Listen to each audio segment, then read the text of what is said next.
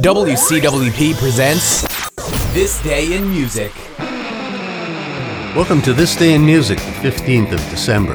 Let's start with the birthdays of two important people in music for very different reasons.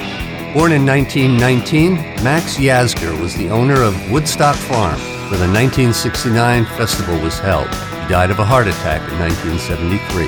Also born today in 1922, Alan Freed, American DJ and the man who gave rock and roll its name. He died in 1965. Speaking of debuts, in 1962, Bill Wyman played his first live gig with the Rolling Stones. More first. In 1949, the Birdland Jazz Club opened in New York City. Charlie Parker, Miles Davis, and others performed there until it closed in 1965. John Lennon and Yoko Ono debuted their War Is Over Billboard campaign in 1969. And that's it for This Day in Music.